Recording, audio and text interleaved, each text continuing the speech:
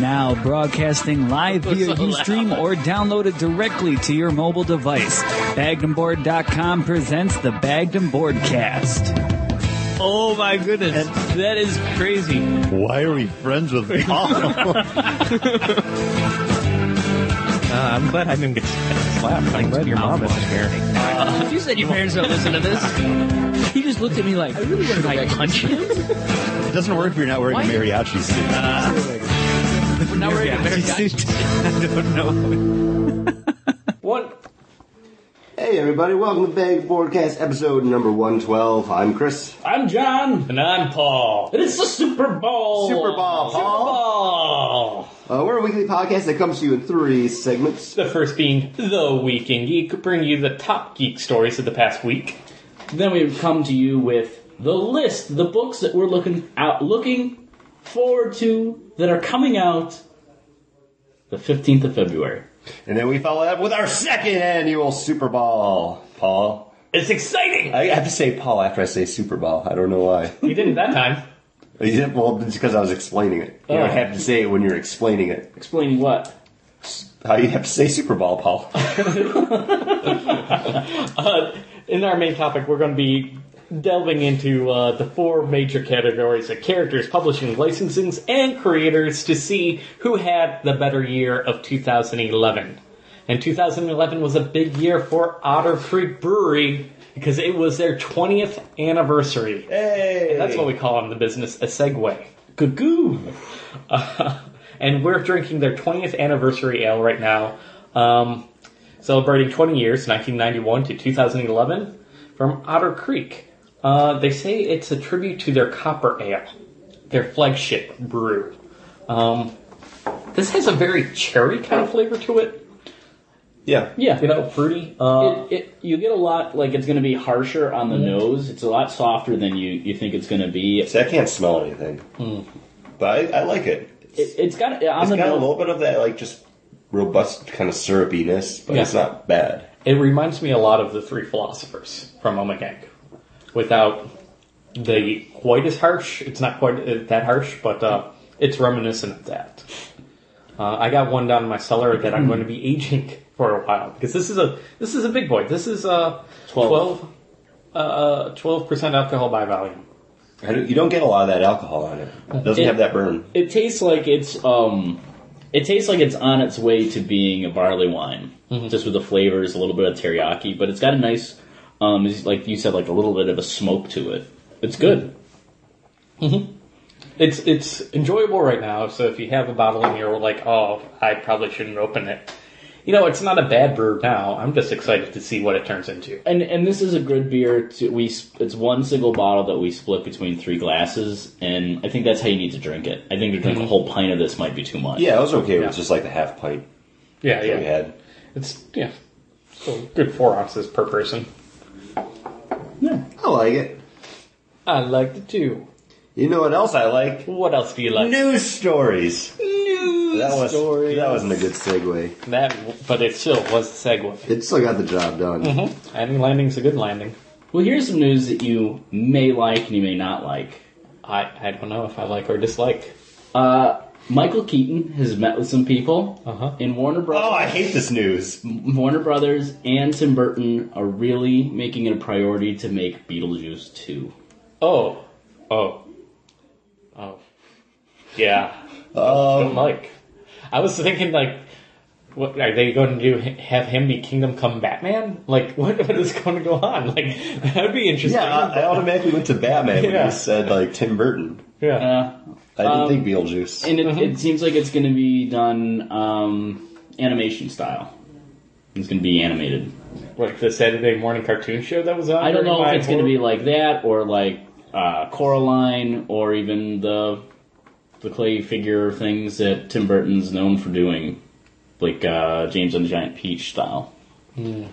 Or not the one that jumps in everybody's mind first, though. Nightmare Before Christmas is kind of more his signature piece. I don't like that movie as much. Yeah. That's weird, because he's doing a Frankenweenie right now. Yeah. He's doing that stop motion. That was actually his first movie that he ever did. It was only like 20 minutes long. It's a Frankenstein story where This kid brings his dog back to life. Oh. But they're doing it as a stop-motion full-length feature. So the dog's name's Shelly. No, the dog's name is Frankenweenie. Oh. So it's adoption? And that, Adoption? Dog? that, Frankenweenie is what caught the eye of Paul Rubens that had him direct Pee-wee's Big Adventure. And it's also where he met Vincent Price, because he got Vincent Price to be in it. I saw it years ago. Pee-wee's Big Adventure? No, Frankenweenie. Oh. But wait a second. I'm stuck in a time loop then. If Frankenweenie is the thing that got Paul Rubens to get him to direct Pee-wee, and that's where he met. No, he got Vincent Price to be in Frankenweenie. Frankenweenie was like the building block for everything. Yeah. Frankenweenie was how he met Vincent Price and Paul Rubens. Okay. And then Spider-Web's out from Okay. there. Just to probably Johnny Depp and Winona Ryder, And Helena Bonham Carter. Christopher Lee. It's all in there. all mixed together in a soup. It's a gothic goulash, if you will. A gothlish. Gosh. I don't know. I would see this movie. I don't want to say I will see it because I might wait for like a DVD, but really? I would need to be teased with a good musical number in the middle of it with some weird dancing and weird things coming to life and singing along for me to want to see this movie. Because, honestly, where else do you listen to Harry Belafonte Would you? other than in Beetlejuice? Never. Never jumping on. Would you want a story just about Beetlejuice before or after the events with The Deets. the Deets? Would you like him haunting or working with another family? There is nothing that makes me want to jump in the line for this movie other than the song "Jump in the Line." Paul hasn't really been listening to me, but working up on that line. No, because honestly, Beetlejuice is a specialist in hauntings, right? And that's but he would have to go on and do another house. Yeah. There's nothing more for him to do other than being married to Winona Ryder, maybe? I always thought the cartoon was weird that it was him and her. Yeah. Yeah. Well, you know whose house he has to go to next? It's going to be Johnny Depp and Helena Bonham Carter. Yeah. Yeah. Basically, they're a lock for this movie. Yeah. Man, I wonder who's going to get to do the music. Oh man, if only Tim Burton. Oh wait, he is still alive. Okay. Danny Elfman is still alive? Yeah. Yes. Yeah, that's it, Tim Burton. Yeah. I'm thinking about Whitney Houston. She's the one that's dead now. That was a segue. That was a good one. Because unfortunately, nobody picked Whitney Houston for the death pool. I didn't even think of her. I know, it's bizarre. Whitney Houston died yesterday. I don't know I haven't seen the news today if they've discovered the cause. Drugs. Yeah. Drugs. But yeah. Where was her bodyguard? I was going to make a Kevin Costner I was reference. going to say, Kevin Costner is somewhere going, I should have been there. Should have been Should have there. been there for her. Oh. What was your joke? I was going to make basically the exact same one Paul made. Only her bodyguard could have been there. Yeah, only. Well, where else were we going to go? I can't think of one song by her right now. How will I know? How will I know? If he really... I can't sing. Is that really her Yeah. song? Man. The Bodyguard song. Yeah, but Well, that was a Dolly Parton Yeah, it was a song. Dolly Parton song, Oh. but nobody really remembers it as a Dolly Parton song because Whitney Houston Sang did the a crap kick-ass out of it. version of it. Yeah. Um, And She Will Always Love You. yeah. That's the song, right? I will. Oh my god, why am I blanking out? She wants to dance with somebody. That isn't her. I though. want to dance with somebody. Yeah, it is. No, it's Yes, Google it. Get your Google machine. Google machine that. Google machine think that. it's somebody else.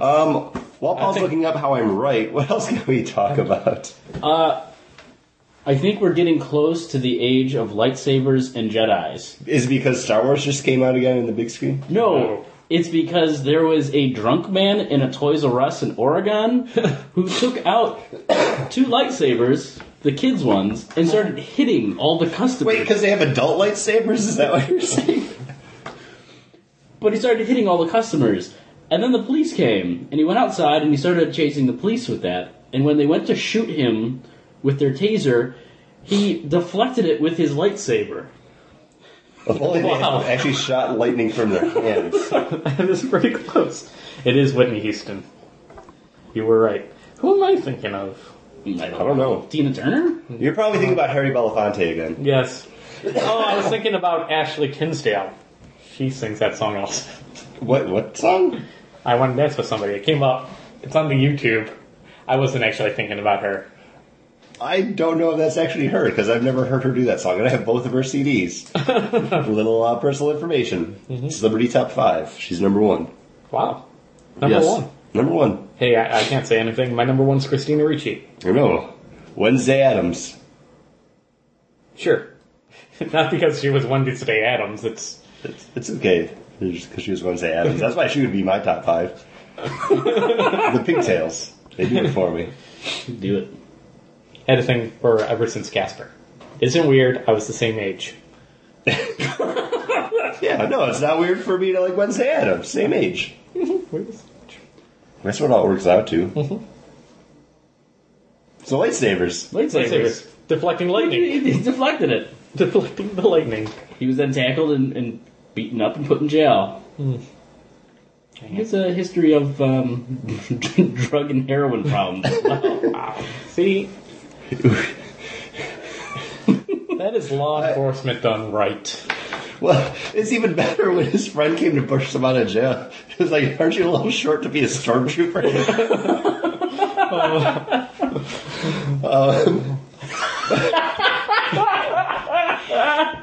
I hope they escape during garbage day. They have to, Atsu, they're dying. That's automatically where you went. Like, when you said, like, you went to jail, I started thinking about that scene.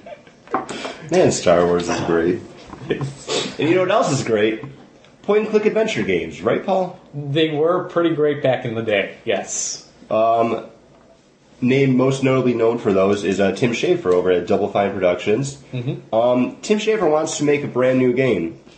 And Awesome. instead of getting like a big publisher to get behind him with this, he's kind of doing it a little bit different, where he started a Kickstarter for himself.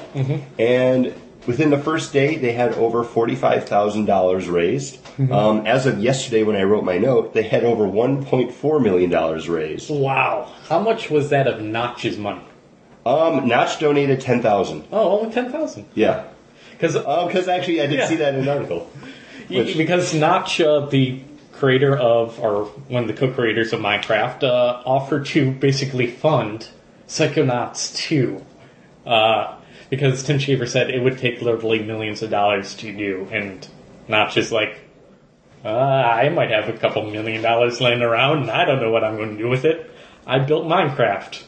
You want some money? Still getting money. If you want I want Psychonauts 2. But, I mean, this is an insane amount of money and a completely different way of funding a project without getting someone behind it or kind of just doing it by yourself. I wouldn't be surprised if we see more people doing this kind of thing now, because it does work. I mean, if you are a name and you have something that people want.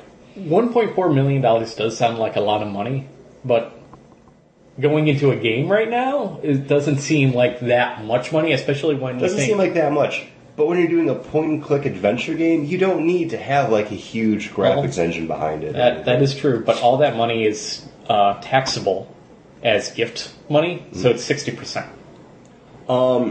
The way it's working out is Kickstarter gets 5% because it's not a gift money, it's actual, like, fundraising stuff. And they take, like 5% off whatever. But there's still... Kickstarter gets off the 5, and then taxes come, and you're going to lose about 40% maybe to that, maybe up to 60, and you're looking at, like... You still have a shit ton of money. It's still a lot of money, but if it's just him working on this project, yeah, it'll be great and it'll come out. But if he's building the whole engine from scratch, like originally LucasArts, they built it all on the Scum engine, and they had it, and that's why they were able to create so many after the first couple. But if he has to build it all on his own, if it's not a Double Fine project, if he actually has to create all his own resources, I'm pretty sure it's going to be a Double Fine because it's like when you look at the page, like the actual Okay. icon, it says like Double Fine Adventure. Okay, so yeah. So then, yeah, it should be enough. Who knows? That's kind of cool. Because I don't know how much it is to get the licensing right to actually get your game published on Xbox and PS3. Like, I know you have to... You're gonna have to pay for that, but honestly, it's probably not too outlandish because I mean, just look at that indie game section. I mean, look at everything they've done with like stacking. What were the other ones? Toy Soldier. No, that Costume Quest. Costume Quest.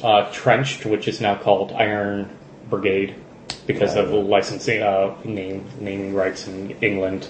And they had another one? I don't remember if they had one after Iron Brigade, aka Trenched. But I mean, they have an in. I mean, they know what they're doing. So they know what they're doing. I would be a little bit more worried if it was just Tim Schafer and he was like, this was his side project. Because then I'm like, yeah, that 1.4 million will go really quick. Yeah. And talking about raising money online, Steve Niles, known for 30 Days of Night, has been raising money for creator of Ghost Rider, Gary Frederick, who co-created Ghost Rider, most of the creating for Ghost Rider, who he actually created him to be a Daredevil villain. But it just turned out he was too good, and someone from Marvel said, we should make this into a series. So he did. And I guess it's been a long time that he said if they ever do anything big with Ghost Rider, like make a movie or anything, that he's going to sue for rights, which he did. And he lost. And he has to pay Marvel $17,000, and he no longer has his name attached. And if he uses his name, he gets fined even more. So he's no longer to go to a place and say, here's Gary Frederick, creator of Ghost Rider. Well, what happened is in 2007 with the first movie, he actually sued Marvel, saying like, no, you guys are using my character. Right. Because he said they didn't properly copyright it, and it wasn't done under work for hire. Right. So this was basically like, I made this character, all the rights have reverted back to me, he's mine now. And then it became like this big legal battle where they just got the injunction against it, where the judge ruled like, no, you can't call yourself creator anymore. And Marvel's trying to get like $17,000 out of him because during that time he was, drawing stuff, signing it like as the creator of Ghost Rider. But yeah, it's kind of a dick move because if you think about it, when we go to conventions, one of the things we love to do is, get sketches, like look at the artwork. That's something creators do to raise extra money. They're out there, they're drawing other companies' characters. And this is kind of always a big thing because that's really not legal for them to do because they're making money by selling these prints or sketches or commissions of companies' characters. No. So this could be like the first thing that's kind of going towards shutting that down possibly if, companies try to follow up on this a little bit more. But he was selling his own images on posters and T-shirts of his drawings of Ghost Rider too. So they weren't like licensed T-shirts of Ghost Rider. Yeah. See, I think you can draw the line at like T-shirts and merchandise, like commissions and sketches. Like you gotta let your creators make money. Like Well, I also understand. it's also the sense is you can go to an artist, you commission him to paint you a Van Gogh. It's not really against the law to. But that's different. Van Gogh is not owned by a company. He's not like intellectual property. Yeah. No. And if these companies like Marvel and Warner Brothers decide to crack down and be like, no, these are our characters, these are our IPs, and you can't be profiting off of them in ways that we don't approve of first, then it could end Artist Alley. But because artists, they're making money off selling those companies' characters. Yeah. Marvel and DC aren't getting any of that. And that's how they make their money, by licensing. By the publishing stuff. You can make the argument, but Marvel and DC are getting those fans to come in and buy their licensed products by having that connection with the artists and those characters that because those artists are creating those characters daily for on demand for the fans. Mm-hmm. That fan interaction is a valuable thing, and to take that away would actually cause more harm to their bottom line than just allowing those sales to go. But still, you gotta think they could be selling those posters that are officially licensed, Right. and Marvel could be getting a copy of that or cut of that money, but they're not. It's a sandwich shop issue where, you could charge a person for an extra pickle, but if that extra pickle gets that person to come back in the store again and again, then you're better off giving away that one pickle. But you know what I mean? those- It's like all those extra pickles are costing you money, though. Right. But how much are you losing versus how much you're gaining, on the fan interaction, and especially with how valuable it seems to be, why social media But- is such And the a other big thing deal. is- Those companies the aren't artists- looking for the fan interaction, though. They're looking at the bottom line. They want the money. That's why they're selling stuff. That's why Disney still has the license and the trademark on Mickey Mouse after all these years. And spent tons of money lobbying Congress to get the copyright to. And this is the exact same thing. Disney's gone after daycare centers for like painting Mickey Mouse and Donald Duck on the side of their building. Well, you can say like, no, I mean that way those kids are growing up, looking at those characters. No, Disney sees as well. This daycare is using our characters to get people in the door to make money for themselves. It has nothing to do with us, and that's kind of how it is with Artist Alley too. If you think about it, if you have some no-name artist there, we've done it before. We've gone up to people like we've never seen before, and we've gotten sketches of characters that we like. The only reason we went to them is because, hey, I got this cool Iron Man sketch. I paid $5 for it. Yeah. But the other thing is we go to those conventions. Also, we buy product that is licensed. We go and hear them speak about upcoming things to get us into wanting to buy Marvel comic books for the year or DC comic books for the year. So I think it's one hand washes the other. Right. Like you're there maybe to see that artist, but you're there if you're going to buy some other stuff. You're going to hear some stuff that's going to promote them for the following year to get you psyched to go in to buy their stuff.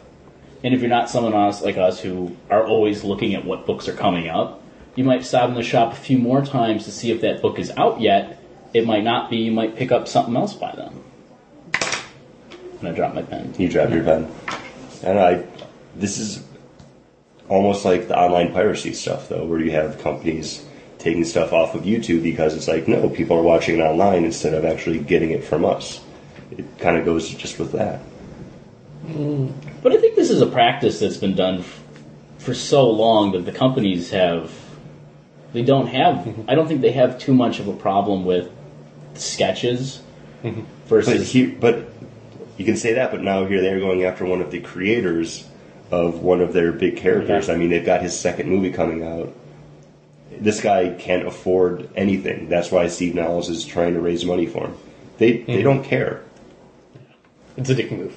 I mean, they could have taken him for more than this $17,000, but this is just what they're putting. Like, okay, well, he's probably made this much selling the T-shirts and posters and stuff for everything like that he's done. They could get him for more.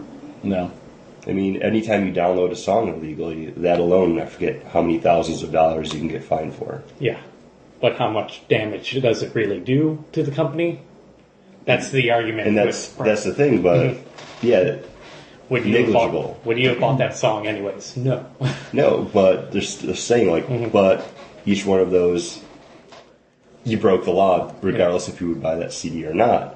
And each one of those carries its own fine. This is just, I think, the first drop in the hat saying like, no, here it comes. All right. Foreboding attitude from Chris. Hey, and speaking about litigious comic book creators, Tony Moore is suing Yes. Yeah. Robert Kirkman over some of that sweet Walking Dead cash too now. Saying that they had an agreement where Moore signed over his part of the rights because in order for the TV show to get made, Robert Kirkman had to have complete control and to okay everything. And Tony Moore, co-creator, he did the first 6 issues alongside Robert Kirkman of the Walking Dead series. He hasn't gotten any of that. They're also childhood friends. Yeah, they grew up together. And And one of the things is Kirkman has come out to say that he has gotten his rights for, he has, I have it written down too. Tell me more. Yep.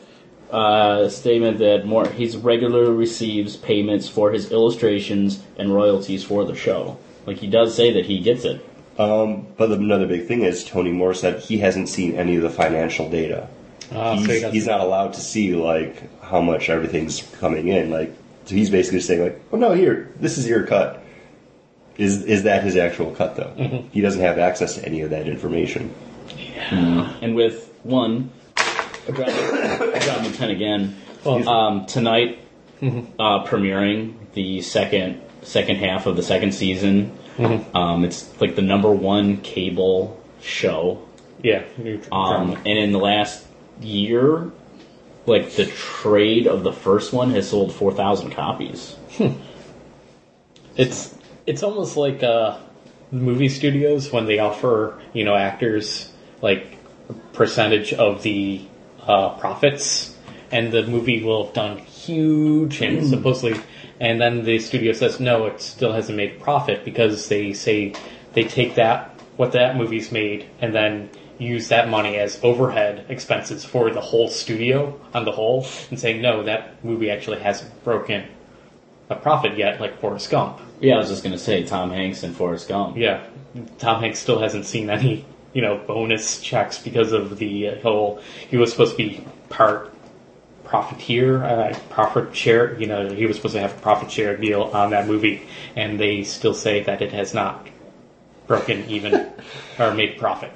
That is complete bullshit, dude. I know! Companies that movie was huge. That was so huge. Sometimes companies are complete bullshit. Yeah. Like, they're always complete bullshit. Like Ubisoft right now, they're kind of complete bullshit. Because if you bought, you can buy games on the PC, for the PC. And it used to be the dream place to play games because, you could update your system if you want it. You didn't need to worry about the console being shelved or going out.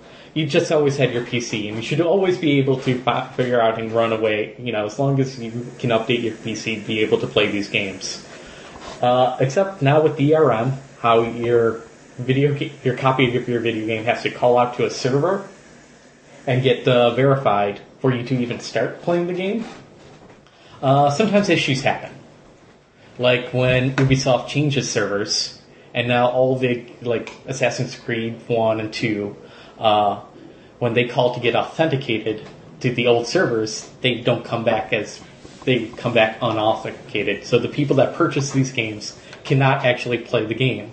But if you pirated the game and had the hack, so you didn't need to call out, play it just fine. Well, that's hysterical. And that's fighting piracy the wrong way. Or just not thinking about it. Yeah. Well, those companies... John says talk about Watchmen tonight. No, I was just questioning her. Oh. Sorry. Wait, should we, or should we do another? You could do an odd episode about that, maybe. What's Watchmen? The prequel series coming out? Oh, no, I haven't heard anything. You haven't heard about that? No, that might be an odd episode. Not an episode, because Paul hasn't heard about that. All right. That's why I was you guys should questioning. explain it. To me. But Or we could just cut that out and finish talking what you were talking Yeah. about. it was basically done. I'm saying How far? companies are a dick move. How far in are we? Almost a half hour. Yeah, we should move along. Yeah, let's move on. We do an odd episode about that. Yeah. Yeah. Companies, sometimes dicks. Dropping pens. Dropping pens. And let's get right into the list. Listing it up in the old list stuff. Where supposedly we like companies and the products they put out. Oh man, I'm so bitter right now about everything. Aren't you, though? I know. Well, hey, I've got one word that'll make you happy. What word is that? Batman. Yes, that is a great word. So good it would be my pick for this week. That's why I was throwing it over to you, Paul. Oh, no, I was going to get out the beer for... Oh, I didn't know we Next were doing section. another beer. Yeah, the white IPA. But, no, it's Scott Snyder doing an awesome job writing with Greg Capullo on art, and we talked about it just last week in our January look back. It's wrapping up the whole Maze of the Court of Shadow or Court of Owls. Court of Shadows. Crazy. And we're going to finally get a wrap up of this first major story arc. But don't worry, the Court of Owls are going to be along for basically the entire Snyder run. It looks like that's going to be Batman versus the Owls, and I thought this could have been really lame. This whole no, there's something that he didn't know about, because sometimes that kind of retcon is heavy-handed and lame. But this has worked out really well. It really has. I'm really interested in seeing just like how this goes. How he escapes. Because I don't want this to be over, I guess. It's not going to be over. This part is going to be over. I know, and but then the second attack is going to happen. I want this to continue on, but like I want more from Scott Snyder. Like I want to see what else he can do, but at the same time, I never want this to end. You want to see him take on other villains other than just these James Gordon's son, James Jr. Like which was great. I'm really loving Batman right now. Fantastic. And if I could only read one other book besides Batman, it'd probably be Nightwing. What? Man, I know, it's Huntress, Nightwing, and Batman for you. You basically card-carrying member of the Wayne family. You know, I've always been a big Batman fan. Just over the past couple years, I've become a bigger Green Lantern fan slightly, but man, is it tilting back? Is it tilting back towards the Bat? It's kind of going back more towards the Bat family stuff, just after the new 52 here. But Kyle Higgins and Eddie Barrows are just knocking it out of the park on Nightwing. It's good to have a fun, kind of like, I don't want to say insular Nightwing book again, but it's about Dick Grayson again, you know, and I love that. But he does talk to Alfred still. Barbara Gordon has shown up in the past couple of issues. What did you think of the last issue being just a one-off versus a demon? I still haven't seen it. I haven't, with my car, I haven't driven up to John's to grab it yet. I'll let you borrow it. I would like to read it. I was kind of interested to hear what you thought about it. No, it wasn't enough to actually discuss. It wasn't a standout issue where I wanted to talk about it during a look back, but still interested to hear what you had to say about it. I'll be interested to share it with you as soon as I can get my books. Good call. John, what are you picking up? I'm picking up. I'm going to give it another chance, and that's DC Universe Presents. All new story with the Challengers, written by Dan DiDio with Jerry Ordway. Number 6. I'm gonna give it another try, and you never know. This one might be a lot better than the Dead Man. I was not feeling the Dead Man. Yeah. I think we've talked about this book before, of what we expected out of it and wanted and thought would be great. But I'm going to give it another shot. Do you think they're going wrong? Because I almost wanted this to be their numbering system to be back at a number 1 each time. Like DC Comics presents The Challengers, number 1. DC Comics presents Dead Man, number 1 through 5. So for it to be a number 6... It seems a little weird, especially when you have publishers also on the shelves like Marvel and even what Dark Horse does with their one-shots, BPRD, blah, blah, blah, number 1. I was kind of expecting this to go the same route. To see it being a number 6 is a little weird. And also to see Jerry Ordway on art again, I'm done with it. I just don't like it. Yeah. It's too stiff. It's too of its time. It's too 80s looking, and even George Perez. We didn't talk about it in the Week in Geek, but the Earth 2 stuff has been starting to be solicited for May. And they had the designs of Power Girl and Huntress. Yeah. I don't like it. Well, the Huntress it's the Huntress, and it's the same costume she has. But yeah, the Power Girl one with that weird elongated P. Yeah, with for the cape thing. Yeah, I don't like it. And the haircut too. It's way too dated. Yeah, it's a dated haircut. Yeah, I thought even Huntress's haircut was a little too dated. So, yeah, I'm not looking forward to that, even though I do love Earth 2. But then, Earth 2, it's going to be starring Superman, Batman, and Wonder Woman. Is it? Yeah, just different versions of them. So it's not even they're the Justice Society. And I'm like, no, but... I want my Justice Society. You want your Golden Age guys. Yeah. So I was like, oh, come on. May does not look to be a good month for me. Where And Mr. Terrific kicked me in the balls. I wanted to like that book, and it just was no good. And when you said that, I actually imagined you just walking down the street and it's like, you see Mr. Terrific, you're like, hey, Mr. Terrific, and he just like clocks you in the nuts with his terrific boot. yeah. He's like, fair play, bitch. It's like, T-ball this. Whoa. You know, sometimes the publishers take characters in ways that you don't expect, and sometimes they're better, and sometimes they're worse. But you can only really judge them on their own merits. No, wait, we don't do that. We don't do that at all. We have to measure them head to head in competition in the Super Bowl. Paul did like two fists clashing together, and I was doing like dramatic background music. I know. I was just sitting here. I wanted like You turned your hat backwards like Sam Jackson. Very much so. I wanted like the ESPN. Drink my beer, it's good. I was going to do that. Segue into our beer. Talking about drinking my beer is good.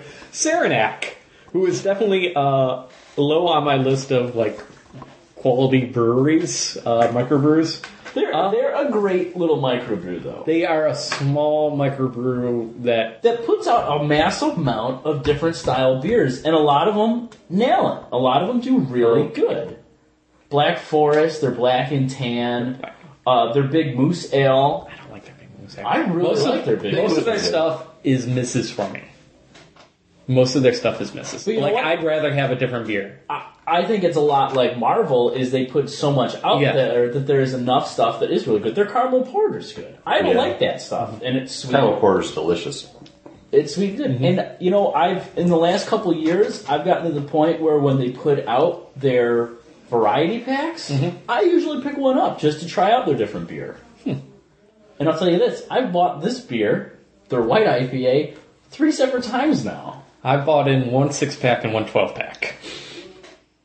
So you're loving it. I do like it. It's the Saranac's limited release white IPA. I guess this is a spring beer? It's a spring beer. It's a spring. It just started snowing here in Buffalo. So therefore, it seems really weird that spring beers are coming out already. Everything has gotten moved forward so much. I mean, it was the end of August, and all the fall beers were already out. Winter beers were before November, like we're right at the end of October. It's crazy. It is pretty nuts. But if this means that I'll have this around for all of spring and into the summer, then yes, I will sign up for you moving back your rendition of spring, which starts March 20th, the vernal equinox. But anyways, it's February. It's not spring yet. If you go to Subway, it's February, where you can get any long sub for $5. I'm eating fresh. Oh man, I wish they were a sponsor. I know, if they were a sponsor, that would have been perfect. I work in the mall, so there's a Subway in the food court, and whenever they have a month like this, like Anytober, which was October, or February, I don't know, I like it a lot. That just made me happy. Talking about months, sorry. It's all right. I've had a drink. I want this beer to be... if Saranac... You want this beer to get you pregnant. I do. And then I'd name them Baby Jesus, because it would be holy. This is a weird cloudy beer, though. Well, you know what? It's an IPA wheat beer. That's what makes it the white. It's a wheat beer. So you're going to have that cloudy color. And you have that lighter yellow, too. That kind of hazy yellow. It doesn't look appealing. No, it doesn't. It doesn't. Looks, like, this is the first time I poured it out into a pint glass and not drink it straight from the bottle, and it does not look like an appealing beer. It's very opaque. Like, you can't see through the glass at all. It's just like this weird, like, it looks like pee. I mean, to be straight You up. have weird-ass pee, dude, because... Well, I've been sick. Because if your pee's opaque, there's a problem. You're not getting enough liquids. It's very weird. I mean, you do get that weedy because it doesn't have... I'm just talking fast because I'm excited.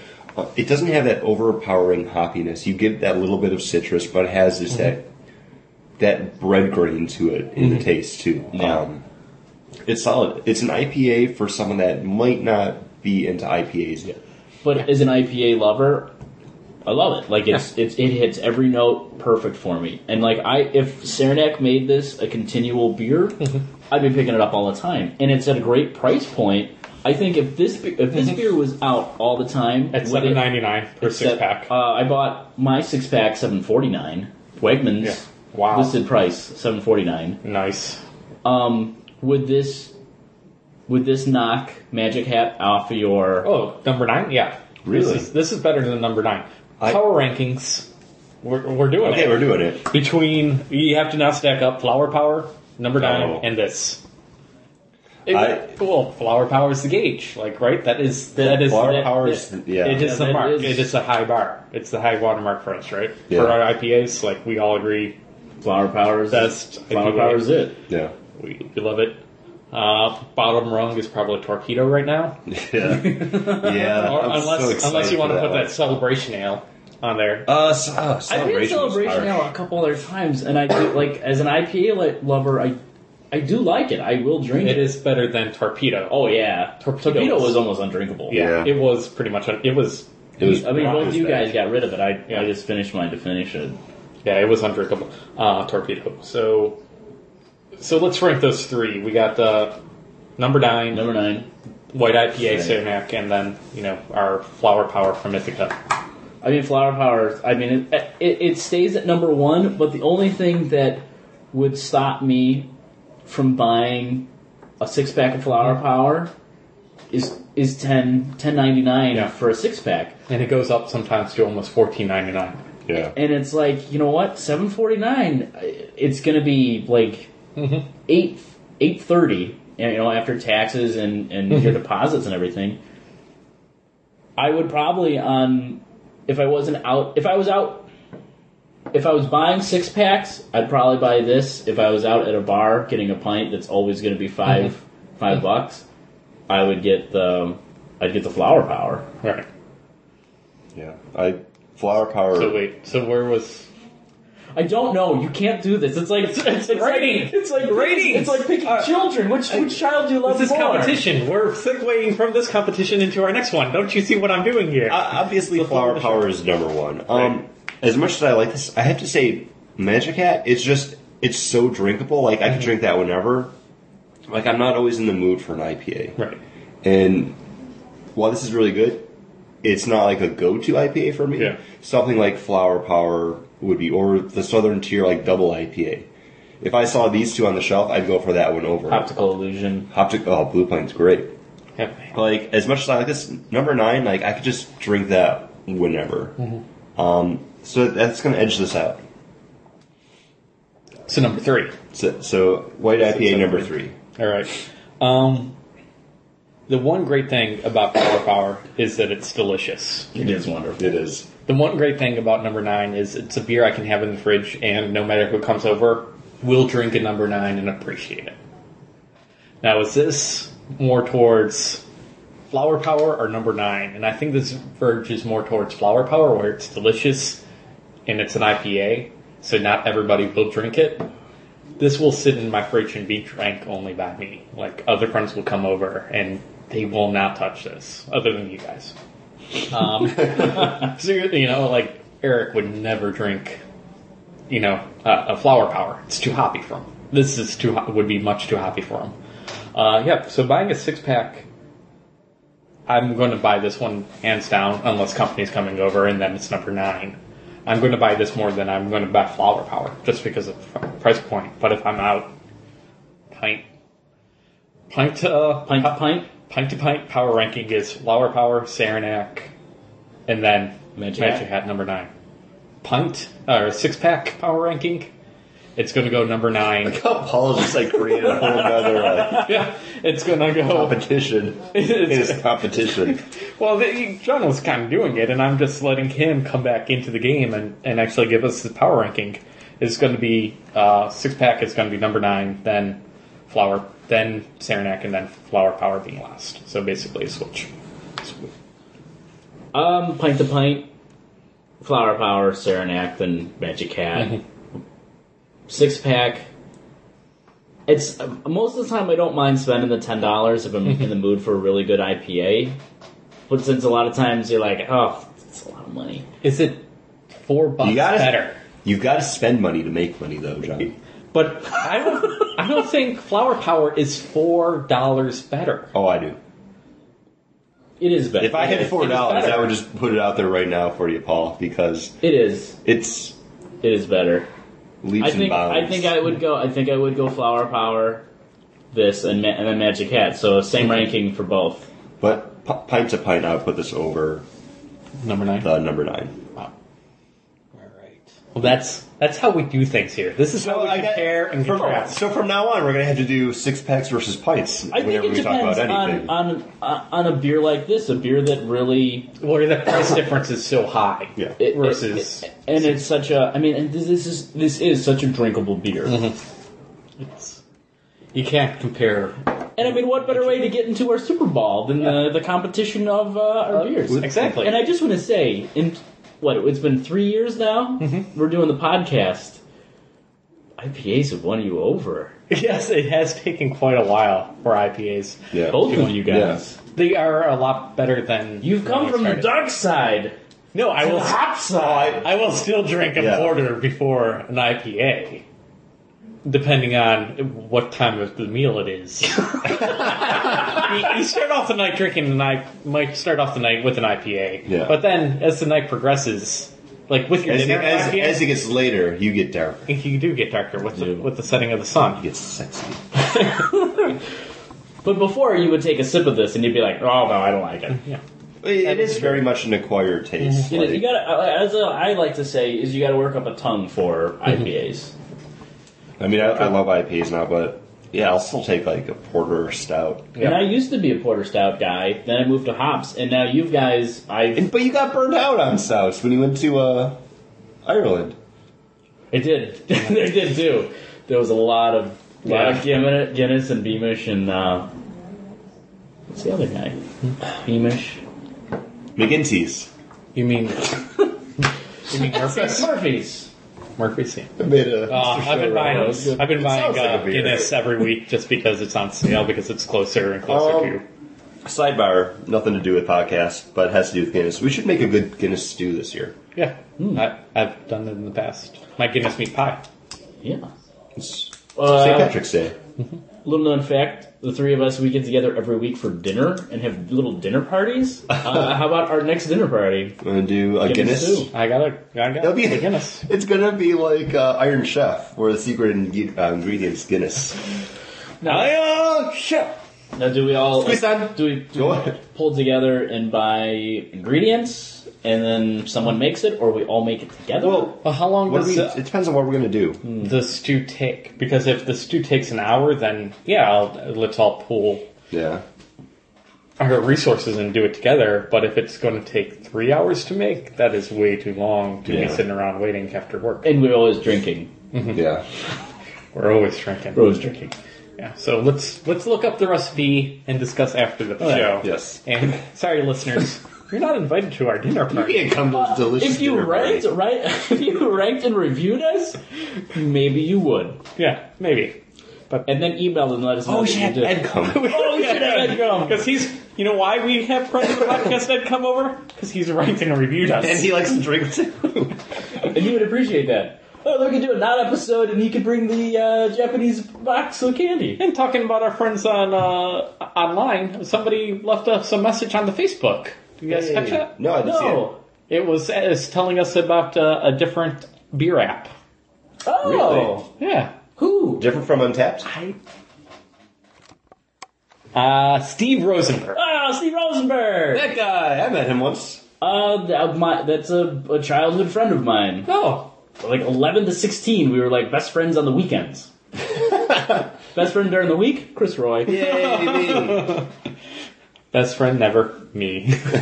Paul, you're always a best friend. Not when I first met you. I didn't like you when I first met you. Ever since then, best friends. That's It's true. the three of us. Weird how things change. We gotta over get back the to years. taking pictures of what we're doing for the show. I just realized that we haven't done that in a while. Well, we can. Yeah, we can. We got bottles here. Yeah, we got That's fine. bottles. Yeah. But what do we have other than bottles? We have competition. We have massive competitions, gridiron greats coming together, clashing helmets. Marvel versus DC. Banging fists. And All the very only sexual. way. Okay, taking it to a weird place. Did I? Yeah. Oh. So, but that's okay because We got to talk about the Super Bowl. Super Bowl! Marvel versus DC. Paul was getting so mad last year when he kept saying Super Bowl instead of Super Bowl. And you've come over to the dark side. No, because I realized that it would actually be illegal for us to say that it's a Super Bowl because that is a trademark by the NFL. Yeah, but it was just our conversation that made us call We it. were actually talking about the Super Bowl though, when we were saying it. And Paul, he'd legitimately get mad, and he'd correct us every time. Super Bowl, guys. Super Bowl. You said Super Bowl! Super Bowl, guys. It's a Super Bowl. I still at work, people ask him like, "Hey, who are you voting for the Super Bowl?" As if it's like a king and queen, like it's a school dance. It's a Super Bowl. It's like prom. It's better than prom. It's a super prom. It's all dudes. Super Bowl. We know that was our prom. But we did this last year. We like kind of revisiting topics and subjects because we're lazy. Let's be obvious. But it's fun to kind of size stuff up. Last year, actually, Marvel won. Yes, we did have a And of Marvel. we're a very DC-centric podcast. Wait a minute. We buy and read what we like, and it just tends to be more DC. So the fact that Marvel kind of swung out and won, that was kind of cool. So I'm interested to see what you guys bring to the table this year. Swung out in one. They swung out in one. Spider's web. On Spider-Man's webbing, basically, right? Pretty much. Not on Spider-Man, because that was one more day, and that was awful. We're doing that. Excuse me. It's not weakly. We do it strongly. Oh. That's Tom Brevoort. All right, so let's get over the numbers real quick. For 2010, we had Marvel Comics leading the retailer dollar market share 38%, 0.23 to DC's 30.39%, and also 43.35% on unit market share, and 34% for DC in the same unit market share. That was 2010. So let's see how things have changed coming into 2011. It's pretty close there. Yeah, it was, 8 to 9%, swing. And this year, with DC being so strong in those last couple months, I was thinking they would have done a little bit better. They only increased their market share 1.2%, really. Market share went up to 31.41%. And then their unit market share went up 2.77% to 36.77%. Marvel stayed in the lead with market share at 37.29% and unit market share at 40.93%. So DC seemed to take market share not from Marvel. DC took market share not from Marvel, but from other third-party or lower-tier. So your Dark Horses, your Image, your IDWs, Oni Press stuff, like the smaller companies. And it wasn't that much of an increase. But they only had the last 3 to 4 months. Yeah, it was from September on. Yeah. And the other thing is they don't mass market their books, where Marvel does. I mean, they put out way more titles, and they put out so many different variant covers on their titles. So I think that should be something to look into. That they took that market share without adding. They'd add books. How many books though? I think about 4 monthly. Which they've come out with more stuff. I mean, they've got new The new Spider-Man 52 books. was an increase for Marvel or DC. Yeah. The new 52 actually increased the number of books they're putting on the shelves. yeah, but it was only by a minuscule amount versus the number of books that Marvel books. Yeah. But that doesn't include Vertigo titles also. I wasn't including that. Yeah, but those would stay the same. Yeah. Yeah. Basically, yeah. More. Which come and go. Vertigo is very good, like give and take. Like once they lose a book, like gets canceled or ends, they have another book that comes out right at the same time. So those kind of stay pretty consistent. Yeah. And we're not measuring up Vertigo in this topic between Marvel and DC. These are the superhero comic books that we kind of read, and people honestly go to the comic book shop for. Yeah. As much as we love comic books, and we do read some different stuff, we're we're superhero fans. We've all got superhero pint glasses in front of us. I mean, it just... But we all got them for Christmas, too. Yeah. Some have more beer in them than others. I can finish this right now. It wasn't a contest, guys. So Well, I won it. wow. Oh, John. I was kind of looking forward to another one. We can have more. I know, we can. Because it's Super Bowl. drinkable. It is. And it's cheap. And it's the Super Bowl. It's Super Bowl, and what do you do for the Super Bowl? You drink. And look at statistics, which we just did. We did. That was all the numbers you're going to get, I think, right, guys? Like, I think so. That's all Yeah. the numbers I 'Cause we- care about. We don't care about really numbers. We care about what we think and our feelings and our passion. opinions and passion. So for the first quarter, which characters are we passionate about? Who do we think had the better year for their characters overall? This is tough. It is. is tough because A little bit. 2/3 through the year, we had a change up Yeah. in the lineup of characters, really. Except some of them stayed the same Some say the same. over at DC, Some similar. Some completely different. and some of them got crappier. Should we throw some characters out there and then pick from that? All right, yeah. Who had the best? Which characters? Just let's run them off. Had the best year of 2011. Batman. Batman. Yep. I mean, I'm going to cross him off my list. yeah, I wrote Yep. Batman down. Honestly, I mean, we talk about it every week, one way or another. Batman has just had a great year. I mean, in Pages of Batman, Batman and Robin was solid. I mean, there's a couple other Batman books out there which aren't as good. Yeah. Sorry, Tony Daniel. No, you don't need to apologize. He's been doing crappy work for years now. No, honestly, I liked his initial Batman stuff after R.I.P. Like, I did not like the I liked cowl. it. You let me borrow those books, and I'm like, man, I saved some money here. I'm glad I did. But I just think we're seeing like a renaissance for the Batman family. It's kind of getting back to how it was in the 90s. Yeah. Because the 90s were an awesome time because, I mean, we were getting kick-ass Batman, Robin, Nightwing. Like the Catwoman stuff was coming out. We got the new Batgirl. In the 90s, was that Birds of Prey also? Birds of Prey, like late 90s. And I think we're kind of seeing a renaissance again. And that's why I'm kind of swinging back towards being more of a Batman fan. I'm going to throw this out there. Captain America. Captain Yes. America, the movie. Yeah. Which will be talked about during licensing. the Steve movies. Rogers coming back as Captain America. Secret Avengers. Captain America and Bucky. He was in that the One Soldier book about all the superheroes that were covert, working with the army against the Nazis. And I believe there's one more book that he's attached to. Well, Avengers too. He's in Avengers. Yeah. So Steve Rogers, Captain America, that mantle, the death of Captain America, and the rise of Captain America, all in the same year. The death was That was a while ago. this year. But him. No, the death of Bucky as Captain America. Oh, okay. Oh, that was awful though. That happened like in one page of. I know. I'm just saying it was the a week death left. though. Yeah. You know, you Of had Bucky as Cap. Yeah. his cap and Steve Rogers coming back. See, the thing is, when you say Captain America, I automatically think And Steve Steve Rogers. Mm-hmm. You know?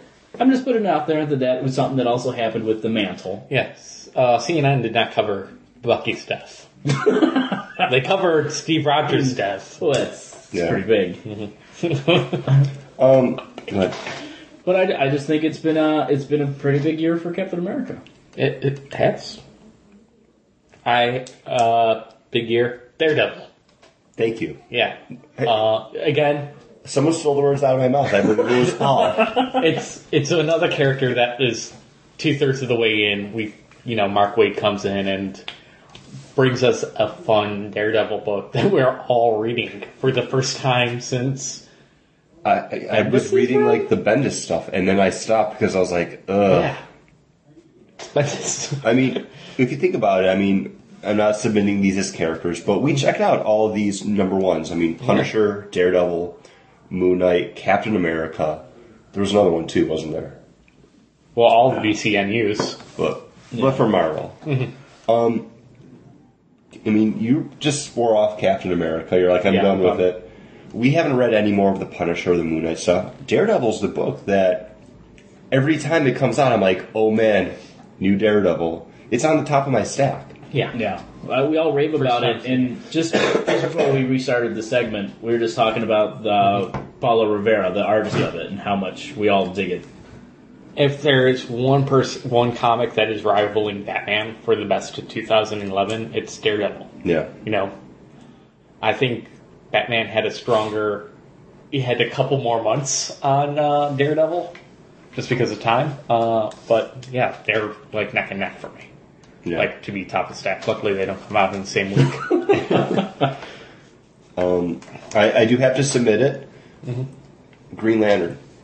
I think but I've been off of Green Lantern. You've been off of Green Lantern? I've tried it, like the stuff, the number ones, all the number ones we read, and I think it's gotten markedly worse since even the middle of... You think it's diluting it a little bit? Yeah, even since Blackest Night. Like, I kind of felt that's where I started falling off. I'm like, it's just not that great. It's not building towards anything. It just doesn't feel... You're looking at like a story standpoint, but from a character standpoint, I mean, we have 4 Green Lantern books now. I mean, we had the movie come out. I mean, I think I haven't looked at the actual like top 100 selling books, but there's always at least one Green Lantern book in the top 10 now. I mean, that's not even including like Justice League, right, which he is in as well. I think Green Lantern's had a pretty big year for DC. I think if Batman is the character, Green Lantern is right behind him. Like, if there's another DC character... I will give you market share and just sales, but overall, it's quality of a book. Like, I just don't feel it's there. I don't think it lights the way, much like the Bat symbol does. And other characters out of the New 52, have found new footing and have been great. Even Aquaman has been of better quality than I think Green Lantern has. But this is... I haven't... But I've only read the first one and was like, I just don't have a feeling for this character anymore. I would say Aquaman, first issue had a very strong footing, and it was a big, like, Aquaman's back. The storyline that followed up with it wasn't that great. It was more of like waiting for it to wrap up to see what else is going to happen. And that's why I wouldn't say Aquaman... I wouldn't put Aquaman up here, and I wouldn't compare him to the Green Lantern because with the Green Lantern's here. Who I would throw out there is Animal Man. Second-rate character, come up with his own book and just be strong. Being tied with Swamp Thing. Like, I can't say Animal Man is great on his own. It's Animal Man and Swamp Thing, like, in conjunction. Like, they're peanut butter and jelly in this configuration. No, that makes sense. They're just working so well together. Scott Snyder and Jeff Lemire just creating this whole new language for the DC universe. Something that's always been there, except they're actually, with Animal Man, fleshing out. Yeah. I put that in bunny ears because I do appreciate the people that actually like that pun. Thank you. Because it is the red and it's all flesh. And yes, yeah, bad jokes I have to explain. This is a Paul joke. This is why you come here for this podcast, right? All about Paul. It's for everything Paul says. That's why you started doing those not episodes. All about himself. Exactly. Because I felt they weren't getting enough of me. Now they're going to email in, contact@bagandboardcast.com. No, we've had enough about Paul. No, but enough Paul. You know what I mean? Like, it's those two together. I don't think Animal Man on his own, if that was the book, would be quite as cool. Like, it's the whipped cream on top of your sundae. The tying in of the green, cool. The red of the world like that. No one gets a bigger story than just its own book, even though the last issue, which was a fill-in for a Heart issue, was still great. It did. Well, I think that didn't come out in 2000. I think that artist is switching over to become the main artist too, because there's some art changes coming from the DC standpoint. I don't think so. Trevor Foreman, I think, is on that book. I just read an article about it today. Like, I don't remember who's taking Trevor over Foreman did do the last few pages, and and the backup artist. I'm gonna have to look this up. It's unfair to say he's a backup artist because he's also a big name, and I'm just blanking right now. Because you listen to the last issue, I do that a lot. Yeah, I think those two characters had the big years, and even Wonder Woman has come out from the New 52. They've gained some great momentum quality-wise. Like, they're finally doing something with that character. And John put away his thing like I was reading. Everybody's looking. They don't like you looking. Well, I have to throw this out Freaking there. Lara flees over here with his list. On the Marvel side, though, Ultimate Spider-Man, having a new character step into that mantle. I haven't read an Ultimate Spider-Man book in years now, but that story was everywhere. Yeah. What's the kid's name? Miles? Miles Morales. Yeah, Miles Morales. New person stepping into the role. This story was Young. everywhere. He's like middle school? Yeah, it's a young, like... I think he's like- middle school age. Yeah. Like 12 to 13. Like prepubescent. Like, that was one of those stories that when I went online, you saw it everywhere. Much like the, Steve Rogers is dead, Yeah. Captain America's dead story. That's big for the character, like, And it's the son of the Prowler. Or For- grandson of the Prowler? I don't know.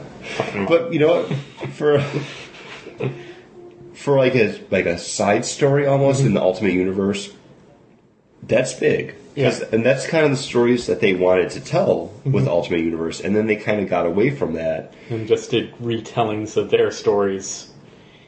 And that, I mean, it's not something I bought, but for a character standpoint, I mean... And I mean, also you had the Kraven the Hunter coming back, and all that stuff with the spiders, and then that leading into Spider Island, which was really big, and all the, the Spider family branching out from that. I mean, we just discussed Venom. Yeah. We just discussed Scarlet Spider. So I mean, Spider-Man, I definitely think is someone who not only that, but all the talk of the Spider-Man movie leading up to 2012 Spider-Man. But I think Spider-Man is definitely a contender. And also, I think you have to pair these two together coming out of Marvel, but Cyclops and Wolverine. Yeah. Retaking those X-Men books. It was late in the game for them to come out and recapture, but I don't know. Yeah, because I'm trying to remember which books came out in 2011 where I was excited about them. But these are the books that took you guys by surprise. But here's the thing: we're talking about characters. I put that more on the publishing side, not to spoil other quarters that we're doing, because it wasn't because of those characters that we started buying those books. It was more like the stories that they were telling. And honestly, it could have been either character flip-flopped in either of those books. And if it was that story coming out... Yeah, but Rick Remender on Wolverine, the name of the book is Wolverine and the X-Men, and I hate Wolverine, yet I'm still buying Wolverine and the X-Men. Yeah. I would never, ever buy a title book named Wolverine. I just don't like the character. And yet here I am. Rick Remender has done it. And it's the same character that he was doing in his Wolverine book that he's now doing in Wolverine and the X-Men. It's that same character. I can't... And that's why I'm saying this discussion does belong in character and not also, but also in publishing. But that's the only... At the same time, I can't put Wolverine up on a pedestal and be like, man, he's had a great year because of one book. Right. That... is really good. It is really good, and it's good enough to get a non-Wolverine fan to buy Wolverine. And again, how much is old X-Men fan who hasn't been picking up books. But how much is it because it's Wolverine versus that whole school feeling? Because that was your favorite part about X-Men. Is it's a school. It's finally hit school again. That is true. I mean, I like Wolverine being in that book, but it's more like I like Beast being behind the scenes, this floor just turned into lava. I like Bobby Drake exploring his powers, and then it's just Wolverine's there in the title more. He's in the title, but it makes sense.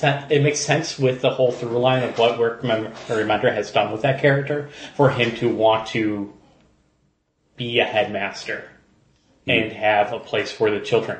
Like when he see Wolverine in the X-Men, you would be like, well, that's kind of bullshit. It'd be like the cartoon. We were like, oh, that's kind of bullshit that he would be leading it. And then, but what Rick Remender really focused on was, no, this is the character that took Jubilee under his wing, that took Shadowcat under his wing, that took Armor under his wing. He cares about the kids not being just murder drones. Like, he wants them to be kids, you know? Yeah.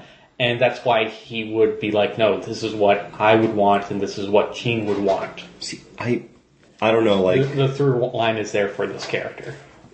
reading that book, I'm enjoying it more for the other characters in there than I am just Wolverine. It's a good and valid point. That's all my point is. I think that they should be nominated and talked about in this segment. I don't think they should win, Yeah.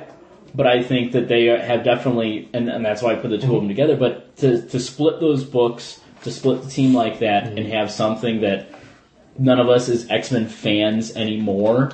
We might love X-Men, but we're not fans. We weren't reading the books. To get us all in and get us wanting to read those books, each side, too. Yeah. I mean, you two are splitting them. Well, are you going to keep picking up? I can't keep picking up X-Men.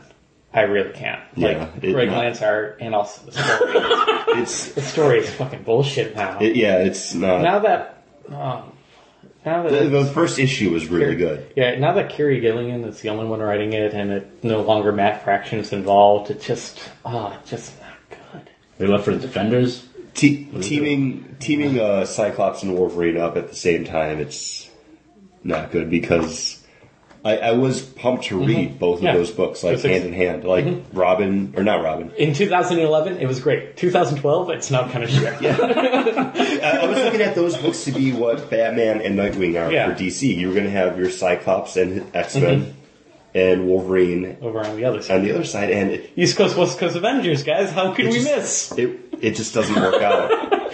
Paul said that with he's got this like childlike, his head's cocked to the side, big smile, giggling, bright like sparkle in his eyes. Because that's how I felt when these two books were coming out. I'm like, oh, this is going to be great. Reading the first issue of, I think it's just Uncanny X-Men, the one that has Cyclops. Yeah, Uncanny. I kind of had the same feeling I got from reading Astonishing X-Men. Yeah. It was like, okay, We're going to be the superhero team. Cyclops is putting together the team, here's the reason why, and there were such great character moments in it. And then when you read the second issue, it's like, wait, there's really no heart behind any of this now. Just, it's missing something. And Wolverine in the X-Men has that heart now.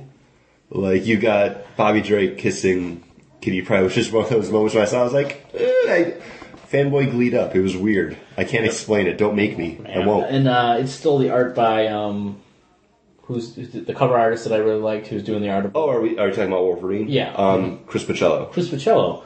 And his art really, I think, makes that book pop and those characters pop, too, for that school. Yeah. For the It's a younger look. Yeah. It's a sketchier, younger And style. a fun of and happy and upbeat look. energy. There's a lot of energy in it. But come on, guys. We all know the best characters of 2011 coming out of Marvel. We all know who had the best year over at Marvel. This is the point where Paul says something really weird. I'm just waiting for it. Fantastic Four. Oh, okay, yeah. Death of Johnny Storm. The coming back of Johnny Storm. The Future Foundation and Fantastic Four. The Fantastic Four now have 2 books. And that started in 2011. Back. Fantastic Four. Honestly, best year for the Fantastic Four 2011. Started in 2010, I know, and I'm aware of that, but Jonathan Hickman brought it home. 2 books. 2 books. 2 books. They bumped it up. 2 books. Death and the Return of the Human Torch. What more can you say? Can't say. Dude, I have nothing to the say. Fantastic Four probably had the best year out of every character in 2011. Better than Batman, though?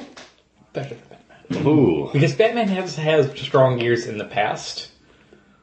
And, we've kind of been waiting. It's always been a solid book. Batman's a dynasty book, though. I mean, Fantastic Four is a dynasty book, too. Yeah, I mean, it is a dynasty book. And It's spicy. it's the first time they really stepped up to the plate and have been, like, the top seller for Marvel. All right, so first quarter, looking at the characters, who are we going to give this one to? I do think, from Marvel, you do have Daredevil, Fantastic Four, and all the ones that we listed. But overall, with the new 52 and Batman being so strong and the new the new stylizing of the characters coming out from the new 52, I have to go with DC. John? I think DC. Okay, I was torn up between the two of these, but I was edging more DC because they've had just a strong start to everything. Yeah. Even like the characters you don't so much care about coming out of the new 52, you were still there to see how this character is getting their quote-unquote start now. But yeah, I'll give it to DC. Well, talking about the whole initiative of the new 52, that's publishing right there. Publishing, boom, baby, boom. Second quarter, we got to go. So initiatives, either being events, going day and date with digital, how they publish trade paperbacks, that is all publishing. And that's where sales are made. That's how deals get done. Deals are done. And probably the biggest news from the publishing side was DC's saying that, hey, we're going day and date with digital, and we're going to offer like back issues with the Kindle. And Barnes & Noble, because Board is closed down, said, we're going to pull all your trades that you're offering digital on the Kindle.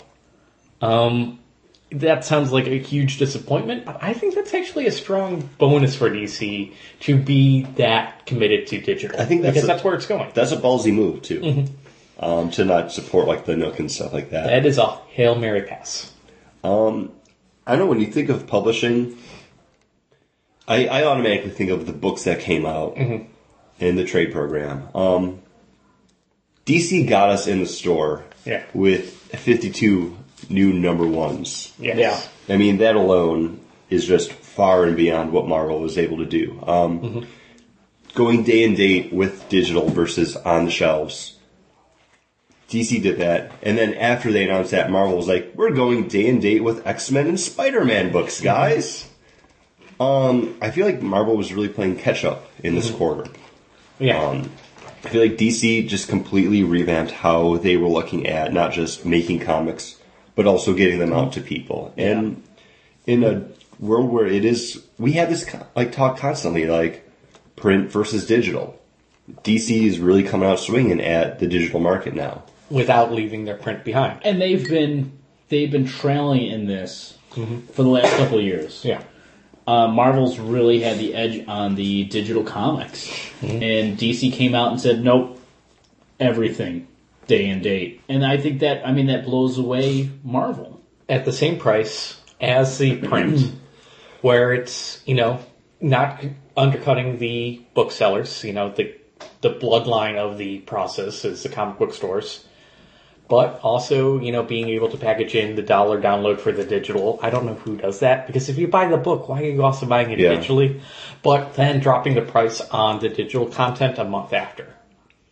Which is smart. A smart idea, and I do like that. I wish that they could get it down to the 99 cent, after like 3 months or something. Or I think that's when you start seeing like their sales come out, because back when the Green Lantern movie came out, you could buy a bunch of different Green Lantern story arcs. They were like 99 cents each on what was it, Comixology? Yeah. Brilliant, because that's when your people are going to be most interested in checking out those books, and $1 each, that's more accessible than $1.99. Yeah, so in this quarter, I think DC was leading the charge. We do want to see more. It was a strong quarter, but there are areas where they can improve. Do more sales like that. Be more like Steam from Valve, and offer almost weekly sales. There's still nothing that makes me want to go digital over print. No. I imagine, none of us really have a tablet or any of those. Yeah. And I imagine in some way, yes, it's easier. Chris and I haven't been able to get up to our comic book shop. Well, we could have had all those books if we had those. Yeah. But I like having the issue. I like turning the page. I like going back and really looking at stuff. But I am getting to the point where, my issues are in a stack. Some of my issues get ruined, and I'm like, whatever, because it got it was into my back seat, and then I had people in my car, and I threw it in my trunk, and it got ruined. I don't really care about issues anymore. We're having a tablet and looking and having them on there, but I still like print better. And to go back to episode 111, where we talked about Batman from DC Comics, that whole little gimmick, if you will, of actually having to like turn the book as you're reading it. You're not going to get that from digital because you're just going to be swiping the page left and right. You don't have to actually hold your tablet sideways to continue reading. Yeah. That's something that you lose when you have digital over print. Yeah. And that was like such a huge part of that book, like just that like realization that like, whoa, I'm reading this book upside down now. Like that was awesome. Or even in Batwoman, where it's all about like double page spreads, and then when you put it on the digital medium, that is so shrunk down, and you got to zoom in and kind of scroll over it instead of getting the full effect all at once. Last year we did talk about Marvel having a better trade print policy, and I think DC's catching up, where all these first runs of these books are being traded and basically getting released within the next couple months. Yeah. Like, I know that is leaking into 2012, but we saw that with, Resurrection Man is doing pretty well, and they released the original trade of, Resurrection Man. They released the original trade of this character and that character, and I think they've gotten a lot stronger here in 2011 with the trades. They've gotten a lot stronger, but they're still not.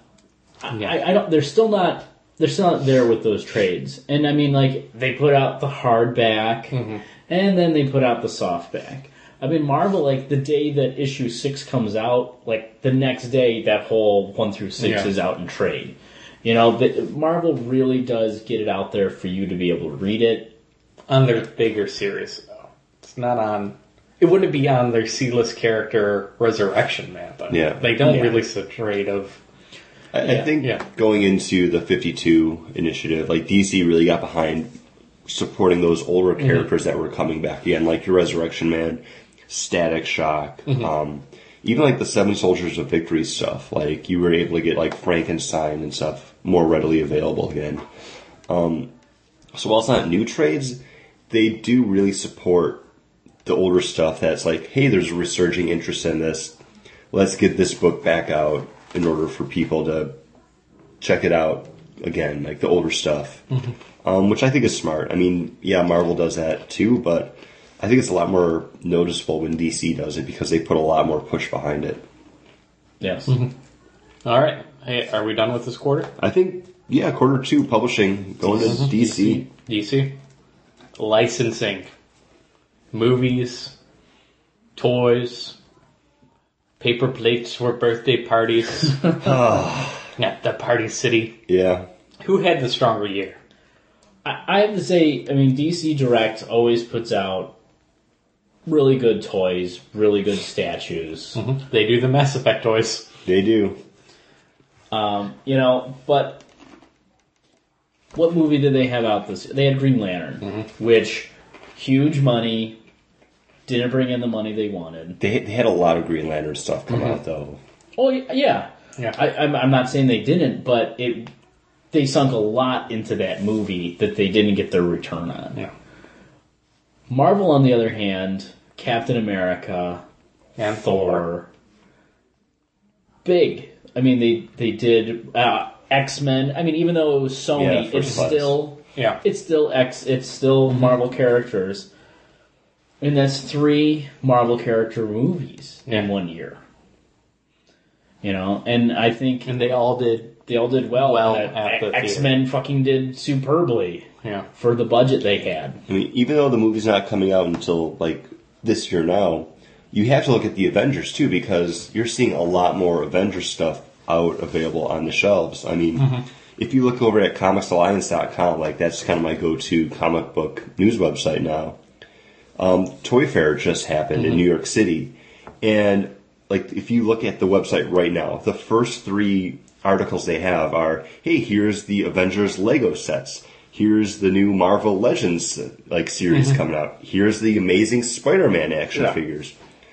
Marvel is a dominant force when it comes to licensing stuff. And last year, DC really tried to own that toy fair because the logo of Green Lantern was all kind of released at that toy fair last year or the year previous to try to push the toy line behind the Green Lantern movie. And that, even when the movie was still up, I was going into Targets where they were clearancing those toys. And that is just, a telltale sign that people weren't interested in it. They weren't buying. We've said what we said about the movies already. We're not going to go rehash the reviews. Yeah. But I do believe Marvel had a stronger year. Yeah. In the licensing. 2 movies, or 3 movies to 1. And banking the money versus not getting their money back on that. I know, but DC did have a hit. Oops, I dropped my pen. The new Green Lantern cartoon, though, came out. No. It didn't? I thought that did. It comes out this March 3rd. Okay, I thought I saw something. They had the preview, the first episode was kind of aired that's last year, but it was for this March. It's going to be Saturday's hour programming Green Lantern plus Justice League. Wouldn't change my vote. Cartoon Network. They did have Young Justice. Young Justice. But which was good. Which that was a hit. I mean, they're going ahead with that. They had the comic book come out based on it. Marvel has second season of Superhero Squad, and they have a Avengers one that's going to be coming out soon, I believe. Plus, they were season 2 has started though. Oh, really? Yeah, okay. Season 2 has started. Earth's Mightiest. Yeah, that's it. Yeah, and also they were trying this year that anime, also stuff. The Iron Man anime. I believe Wolverine, and also was Blade one of those? I'm not sure. I can't remember if that was this year or last year now, but yeah, there was a Blade one. Yeah. And Marvel also has in the pipeline a lot of TV shows that they announced this year. They announced them. That'll be talked about more in 2012 Super Bowl. Yeah. But, I mean, they were announced to get people interested in. DC, the only thing DC's out there is Green Lantern cartoon, Batman Begins, and the pushed back to 2013, Dark Knight Rises, and then the pushed back Superman movie. Man of Steel, which is 2013. I'm looking forward to. I mean, not to get too ahead of it, but that one I will see. That looks cool. Well, yeah, I'm going to see it.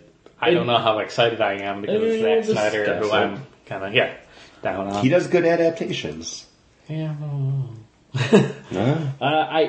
I was waiting for my girlfriend so we could go to bed, and I'm watching Watchmen, the end of Watchmen on the TV, and she comes in, she goes, ready to go, and she turns it off right when Rorschach's screaming like, do it! And I'm like, are you fucking out of your mind, lady?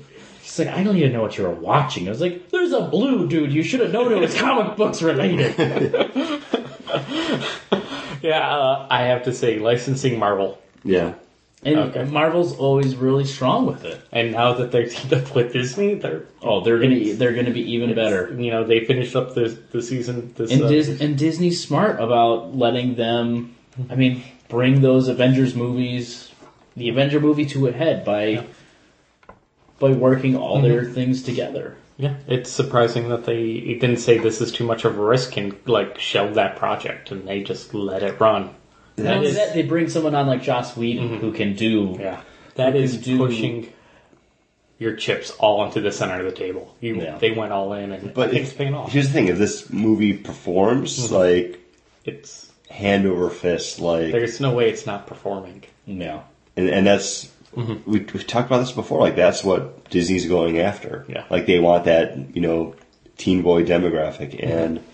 Dude, nothing says that more than the Avengers. I mean, I don't watch the Super Bowl, the proper Super Bowl at all. I don't care about the commercials or anything, but as soon as I saw the Avengers trailer was up online, I watched it. Yeah. That's the only Super Bowl, commercial or trailer that I've actually watched. You didn't watch the Battleship one? No. Fucking Battleship. Hey! I don't care if Liam fucking Neeson's in it. that pushed us to write our star in our own Christmas special yet again. But here's the thing. I'm not going to go see Battleship unless it looks like it's going to be absolutely horrible. For $5 at the budget. In which case I will see it. Mm-hmm. But you know what? The Avengers, like, as soon as I saw that preview was online, I was like, I need to find this. I have to watch it. And I did. I skipped back to watch one of my favorite parts again, and then I rewatched it right after that. And I was just talking to a woman at work who I let her borrow my copy of Thor. She's like, I've seen them all, I haven't seen that, and I started talking to her about Avengers, and she's like, what is the Avengers? And I told her, and she goes, I love all those movies. I might go see this one in the theaters. And I mean, I think that's pretty big, that people have seen them on DVD or on TV now, and this 40, almost 50-year-old woman's like, I would go see that in the theaters. Because she loves those movies. 2012 is shaping up to be the year that will basically define whether or not studios will get behind comic book movies more, or we won't see another one. If Dark Knight Rises and Avengers don't do well, we will not see another comic book movie. They're going to pack up shop. I think you're definitely going to continue to see Marvel movies. I do. I really do. Yeah. And I think it's going to be far and few in between for DC, because that's how it is anyways. Yeah. Even with the success of Batman Begins, what's the next DC movie? The Flash. Other than Man of Steel. No.